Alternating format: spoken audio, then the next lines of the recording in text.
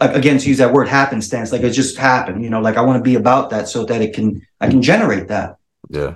Well, it's just, it's also about, not only just doing the work, but getting out and being around that type of network where you can establish yourself as in the artist community, I should say. So Instagram has been monumental with that, Okay. like I'm up to like almost 65K followers.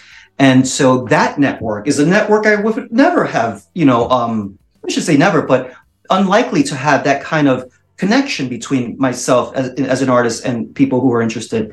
And so I'm very grateful for Instagram, and that's how I network. But most times I'm just kind of like in my studio. I'm sociable, but I don't do that, like club stuff anymore. I did enough for several lifetimes.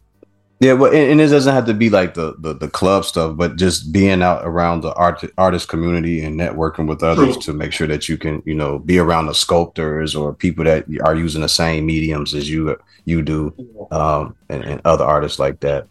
What made you choose Prismacolors?